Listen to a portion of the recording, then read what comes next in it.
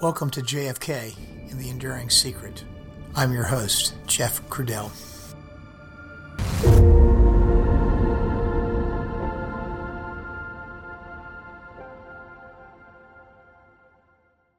Hi, everyone, and welcome back to the podcast. Today's episode is Episode 11, Zapruder Part 3.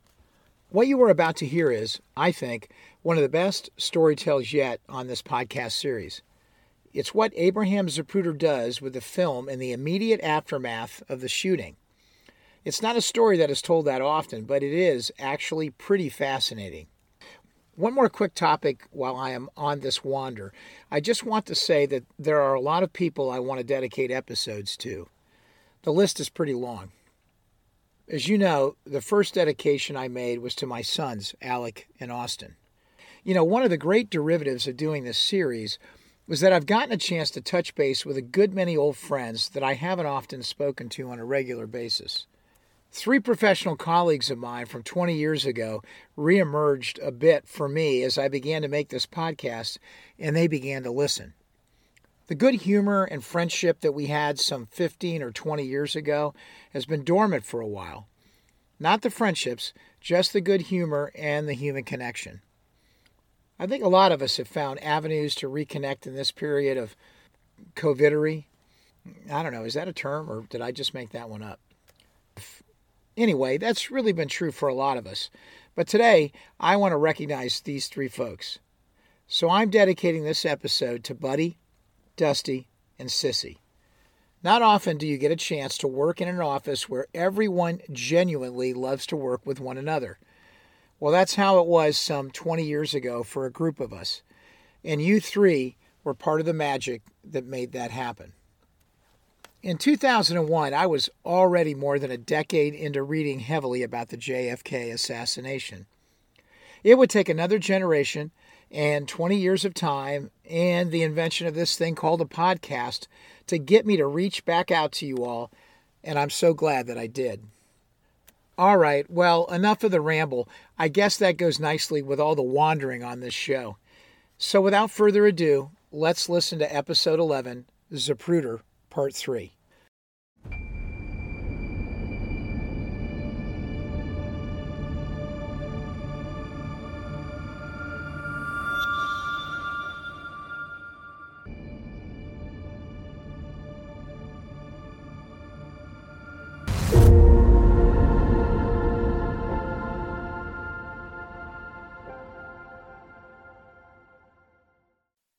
Trademark.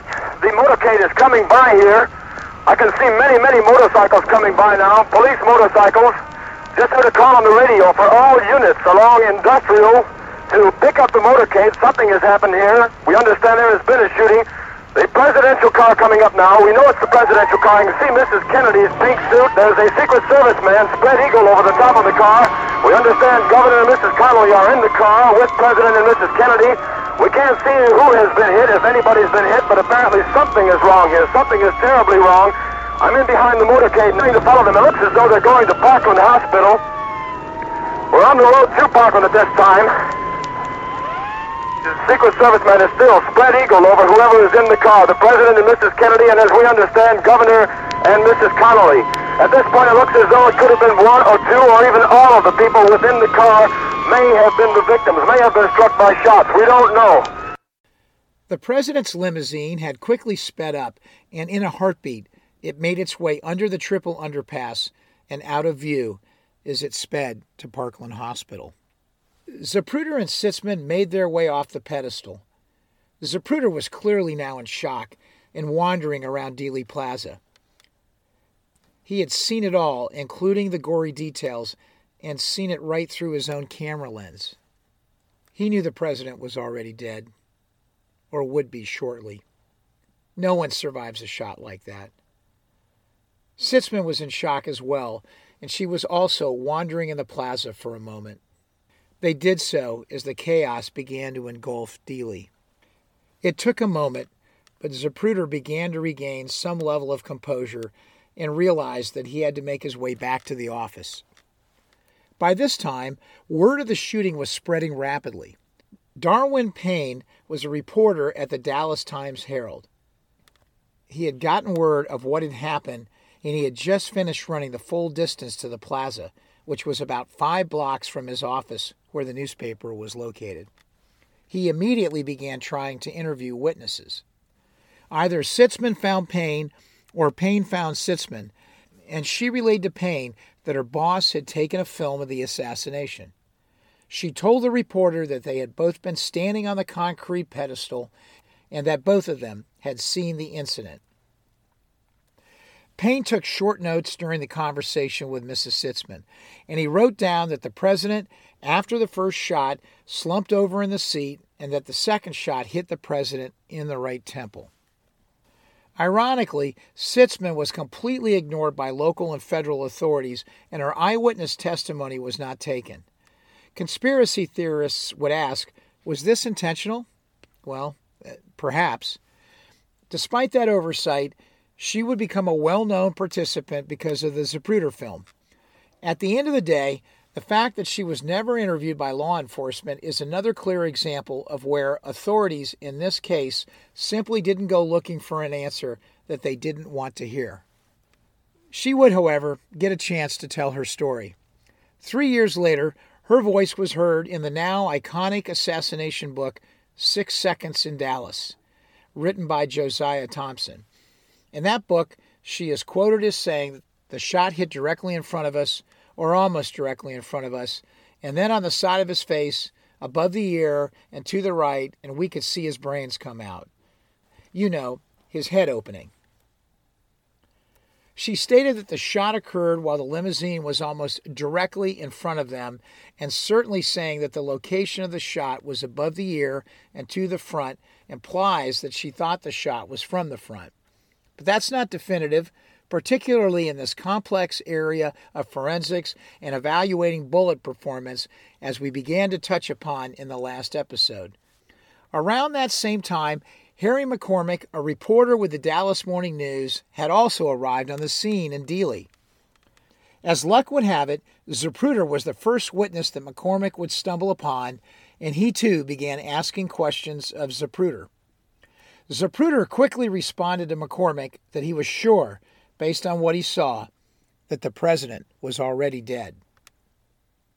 McCormick wanted to interview Zapruder right there on the spot, but Zapruder said no. Zapruder stated that he wanted to talk to the federal authorities first, and perhaps the Secret Service agent. Zapruder turned and began to leave the plaza. McCormick said, "Where are you going?" And Zapruder replied, "Back to my office." Zapruder told McCormick that he had caught it all on film, and McCormick's response back was, "The Secret Service will want to see it." That was just what Abraham Zapruder wanted to hear. McCormick personally knew Forrest Sorrells, the special agent in charge of the Dallas district of the Secret Service. He offered to reach out to Forrest. In the ensuing minutes, he would locate Sorrells. Zapruder continued back to his office, and once he got there, he gave the camera to his secretary for a moment of safekeeping. He also asked her to call the police and let them know that he had the film. Dutifully, she made the call, and she told the Dallas police that they had a film of the assassination. There was never a callback in response to it, just one more bungling that occurred by the Dallas Police Department that day in the midst of all the chaos. But, despite the lack of follow-up related to the call, the police department did eventually find out that the film existed. Zapruder's employees, some of whom remained in the plaza, continued to talk about it as they too were in the hazy days and trauma that engulfed everyone present in that shocking moment. Zapruder's employees in the plaza told police about the existence of their boss's film, and soon thereafter, a pair of officers with shotguns in tow showed up at the office of Jennifer Juniors, demanding to see Zapruder and to take possession of the film. Zapruder flatly refused to hand the film over to the police officers. By this time, Darwin Payne, that reporter from the Dallas Times-Herald, had been led over to Zapruder's offices by several of Zapruder's employees.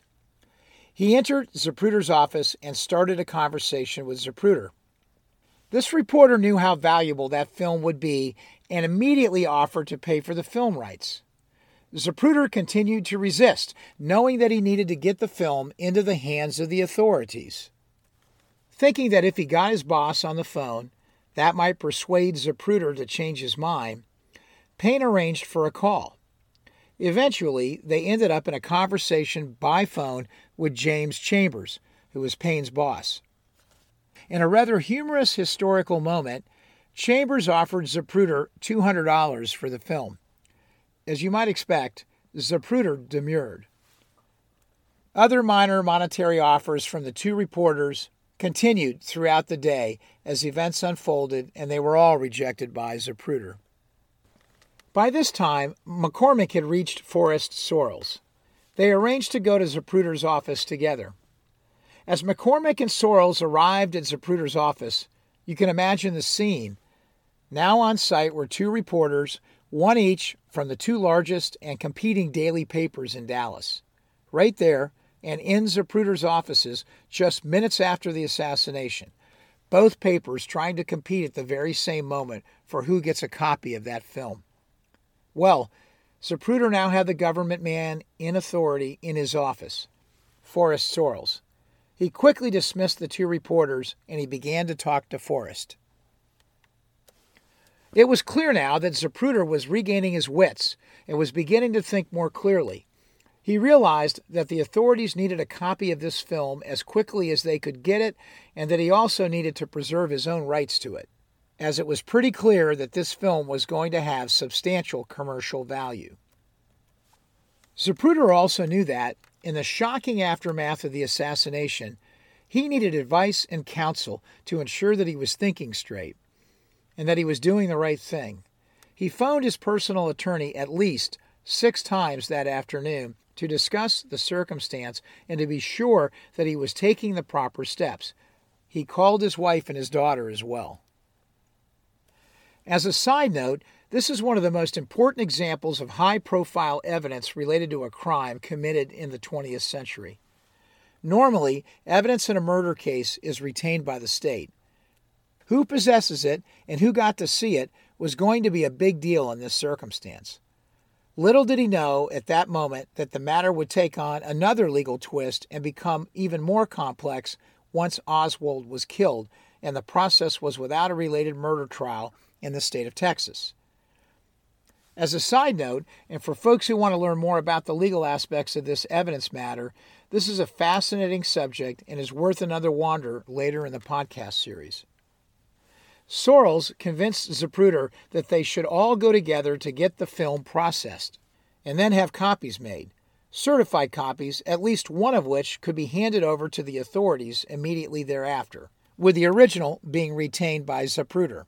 Zapruder agreed. There was no doubt that, by this time, Zapruder realized that the film was likely going to fetch a tremendous financial payment, as well as become a piece of important evidence in a murder investigation. That afternoon, in those initial discussions with Zapruder, Sorrells would later recall him saying that he was going to sell the film for the highest price that he could get for it. Zapruder knew that he needed to get the film processed quickly.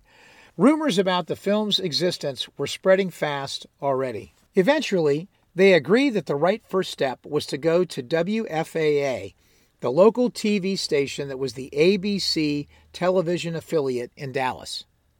They thought that WFAA might possibly be able to develop the film. Jay Watson was one of the newsmen at WFAA at the time, and some of his broadcasts, including the interview with the Newman family, are important videotaped histories of the eyewitness accounts in Dealey Plaza that occurred right after the shooting on November 22nd. The Newmans were one of the closest eyewitnesses to the headshot, standing on the north side of the Dealey Plaza at the foot of the grassy knoll.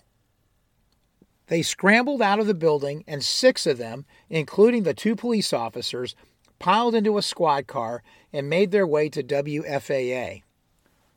While they were waiting to find out about the possibility of film processing at the station, Jay Watson conducted a short interview of Zapruder. By this time, Zapruder's partner, Erwin Schwartz, had joined them and was present at the TV station. Erwin held the Bell and Howell movie camera in his own hands for safekeeping as Zapruder appeared on camera with Watson. The official news about President Kennedy's assassination came over the wires while Zapruder was still at the TV station. That was not news to Zapruder, but the reality of what was happening was setting in. On camera, there was a confusing exchange between Watson and Zapruder about exactly where the fire may have come from. In the lore of Kennedy assassination history, it would be one of the first examples of where a statement could be used to support the idea of a shot coming from either the 6th floor or a shot from the grassy knoll. You see, Zapruder's position on the north side of Elm Street, on the grassy knoll, was a natural position that allowed him to have a visual sight and proximity to both the area behind the picket fence and the 6th floor of the school book depository. Zapruder responded to Watson's question and indicated that he was in the line of fire. It was obvious how this could be interpreted either way. Someone standing relatively close to the limousine at the time of the shot, if they were on the grassy knoll, would have potentially interpreted the idea that they were in the line of fire from a shot coming down from the depository. They would also be in the line of fire for a shot that actually came right behind them, a shot taken from the picket fence and aimed directly at the president's limousine, which would have been right in front of them at the time. Both scenarios work for the idea that you were in the line of fire. Years later, Bill Newman, who was the witness I referred to earlier, who was in Dealey Plaza with his young family that day, and might have been the person on the north side of Elm who was actually closest to the presidential limousine at the very moment of the headshot. He would comment in later years, rather kiddingly, that lone gunman theory advocates would recreate his crouched position on the grassy lawn, taking a picture from an angle that showed the school book depository in the background. And, alternatively, conspiracy theorists would take the same picture of him with the picket fence in the background. Newman was another witness that, for whatever reason, went from thinking that the shot initially came from behind him to a later view of just simply accepting the government's view that the shot came from the depository. As a side note for you, yourself, as a jury member, it's interesting to chronicle who has strong opinions on those facts at the time of the assassination and which witnesses never wavered, and also those witnesses who later wavered. Why is that? Did they not have strong opinions to begin with? Were they afraid of something? Based on the 30-plus years I've studied the subject, I think the plethora of witnesses fall into one of these two buckets. I do think that some of them were just ordinary citizens who clearly understood the significance of their eyewitness account and frankly were scared to death. That certainly could have impacted their migration of thought as the mystery and apparent danger began to gather around the investigation. Later, we will get to Bill Newman's testimony. He was a very young man with a new wife and 2 young children who were both there that day. As it turned out, he was one of those lucky witnesses that was identified by WFAA that afternoon and brought to the television station for an interview. What is notable is that he was quick to point out that he had not seen anyone take a shot. I've watched that clip many times, and I think I know how important it was at that moment in his own mind for him to make sure that the world knew that fact. He was later deposed by the Warren Commission about what they saw, he and his wife, that day. It was certainly graphic and corroborating, but most of what he said in his initial statement was not controversial or that helpful.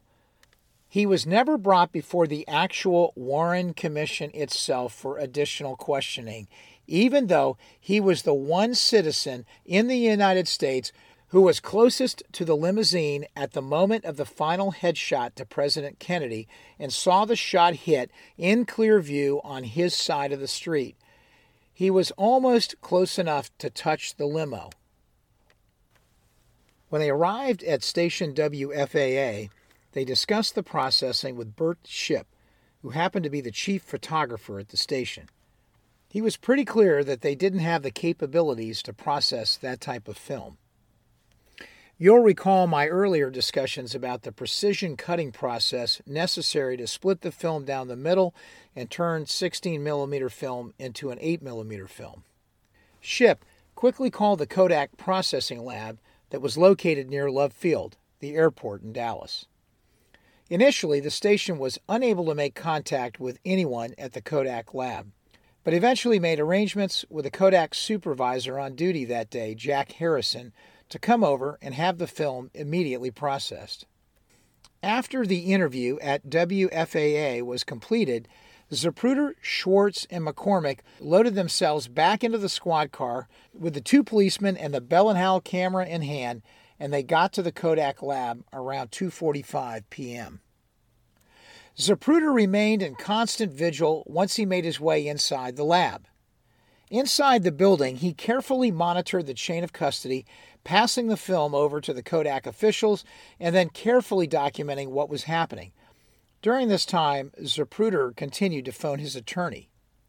In later years, at a sixth-floor museum interview with Jack Harrison, who, as I mentioned, was the Kodak plant supervisor that day in Dallas, Jack had a brief moment with Zapruder as they were waiting for the film to process. And it was clear Jack's recollection of what Zapruder said was that he thought he had heard gunshots from behind him. He wasn't referring to the sixth floor. McCormick was there too and continued his attempts to buy the film from Zapruder, but he was unsuccessful. He attempted to try and explain to Zapruder that Zapruder had no experience in managing the commercialization and sale of such item. But this was all to no avail, and Zapruder continued to refuse his efforts. Soon, the 16mm version of the film was developed. It was ready to be viewed before it was split in half and made into an 8mm film. The Kodak plant had the special equipment that would allow them to review the film in its entirety before it was split in half. Soon, the 16mm version of the film was developed. Looking ahead, Zapruder discussed how they were going to make copies of the film, as one would definitely be needed for delivery to the authorities. The technicians indicated that if copies were to be made, they would need to duplicate the film before it was split down the middle. Another complicating factor arose. Unfortunately, the Kodak plant did not have the technical capacity to do that. What next then? The Kodak technicians quickly decided that the Jameson Film Lab, a lab that was cross town, could probably make copies of the silent 16mm original. They called Jameson and confirmed that the company could perform the procedure. Jameson said they could, but yet another obstacle then occurred. Jameson, at that moment, didn't have in stock any duplicating film perforated for 8mm. Officials at the Kodak processing plant provided Zapruder with 3 rolls of a Kodachrome film designed to be used with tungsten lights. This film was not optimal for making a duplicate. In fact, there was specific film that would normally be used for duplication. It just wasn't available at that moment.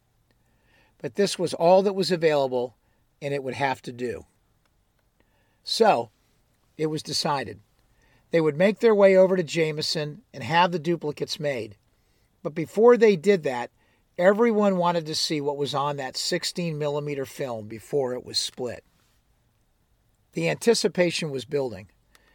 No one except Zapruder himself knew exactly what had been captured on that film. A small group of them made their way to a modest projection room inside the Kodak processing plant. There, they got the very first look of what was on that 16mm film.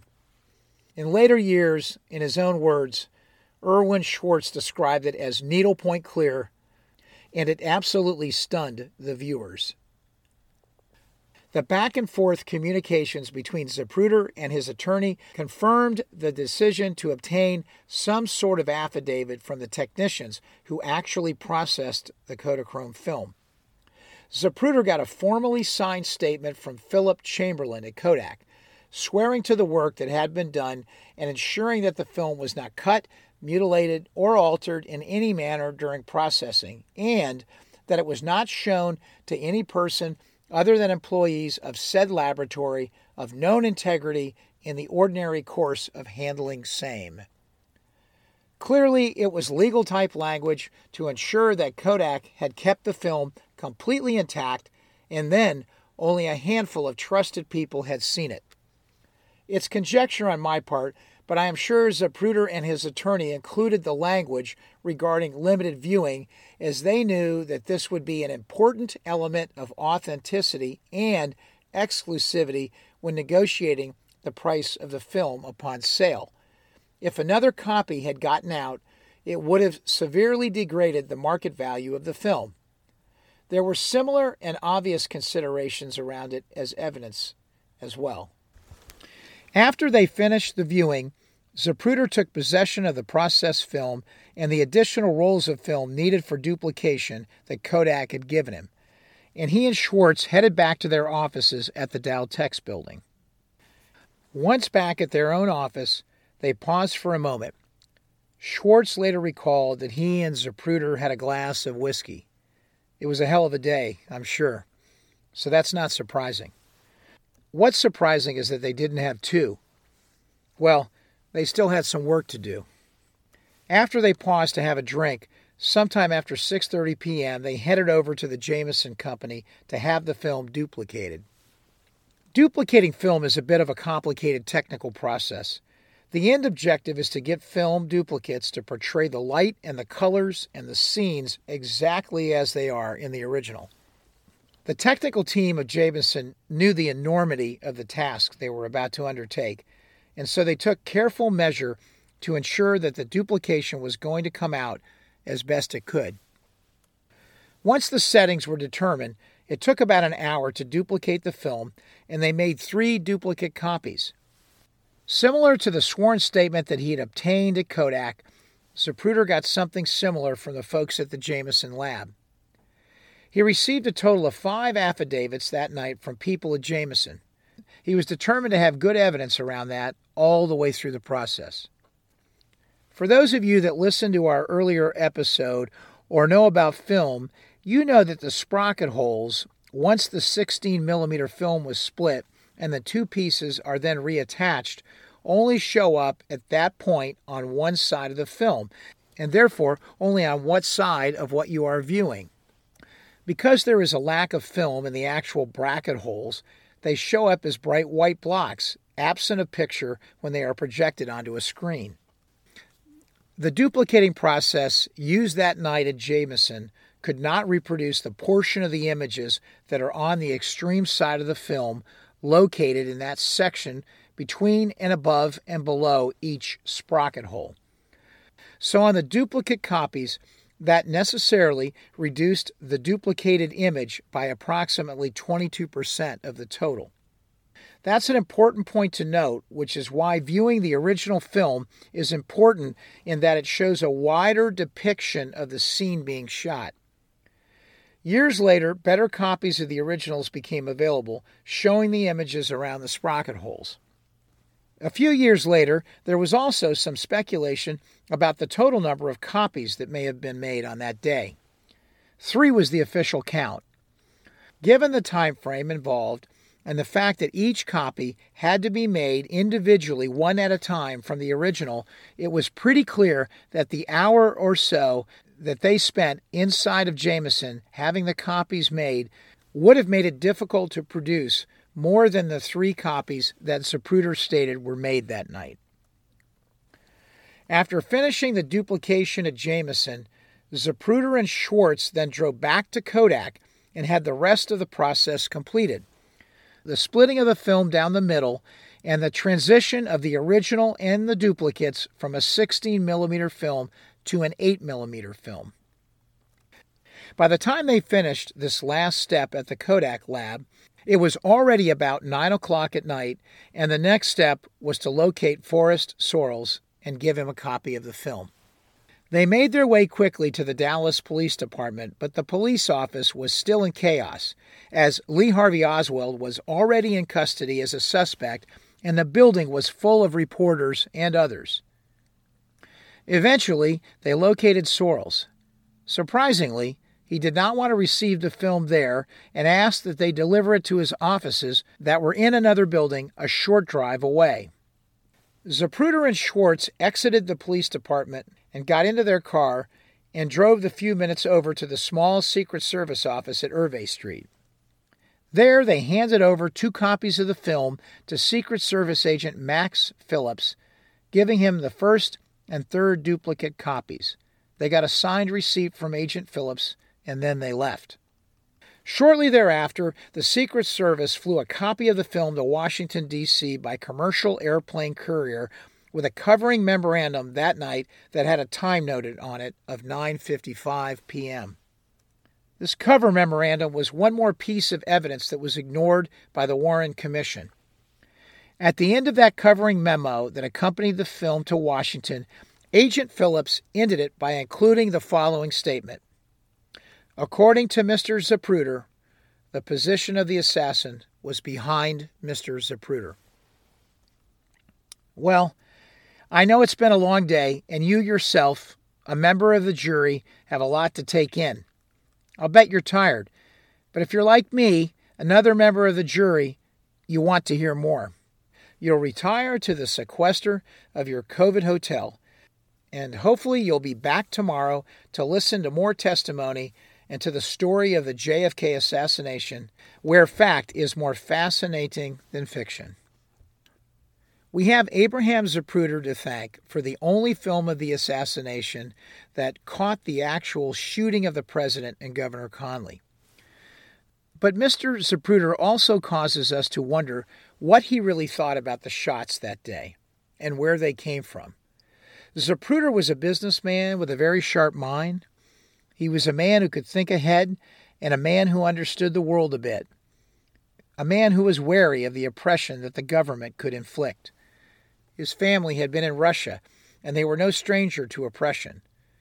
There is no reason to believe that Zapruder was influenced at that very moment by anything nefarious that was happening around him. But after all, someone just killed the most powerful man in the free world. Doesn't that mean that something nefarious is going on by definition? And you, Mr. Zapruder, just had a bird's eye view. No one knows exactly what you did or didn't see at this point. So for our audience, you yourself as a juror, as you study Zapruder's personal background and history, well, it's not hard to understand how he might have already been thinking ahead about a lot of things. At that moment in the Kodak lab, he might have been speaking with all candor to Jack Harrison. But later, as the ramifications of what was beginning to develop around the investigation became apparent to many, he certainly would have subsequently become aware of the controversy of speaking out about possible shots behind the fence. Whether he was just unsure from the very beginning and therefore easily persuadable either way, or afraid, he can be tallied as one of those witnesses that never came out strongly for a shot behind the fence, even though it is surely his initial impression. His Warren Commission testimony said so, under oath, but in the end it did not strongly support a shooter on the knoll. It really didn't rule out one either. The Warren Commission attorney, our friend Wesley Liebler, was careful not to be too probative on the topic when Zapruder gave his testimony months after the assassination. By then, it was 1964, and the word locally in Dallas was that speaking out about such things was not a good idea.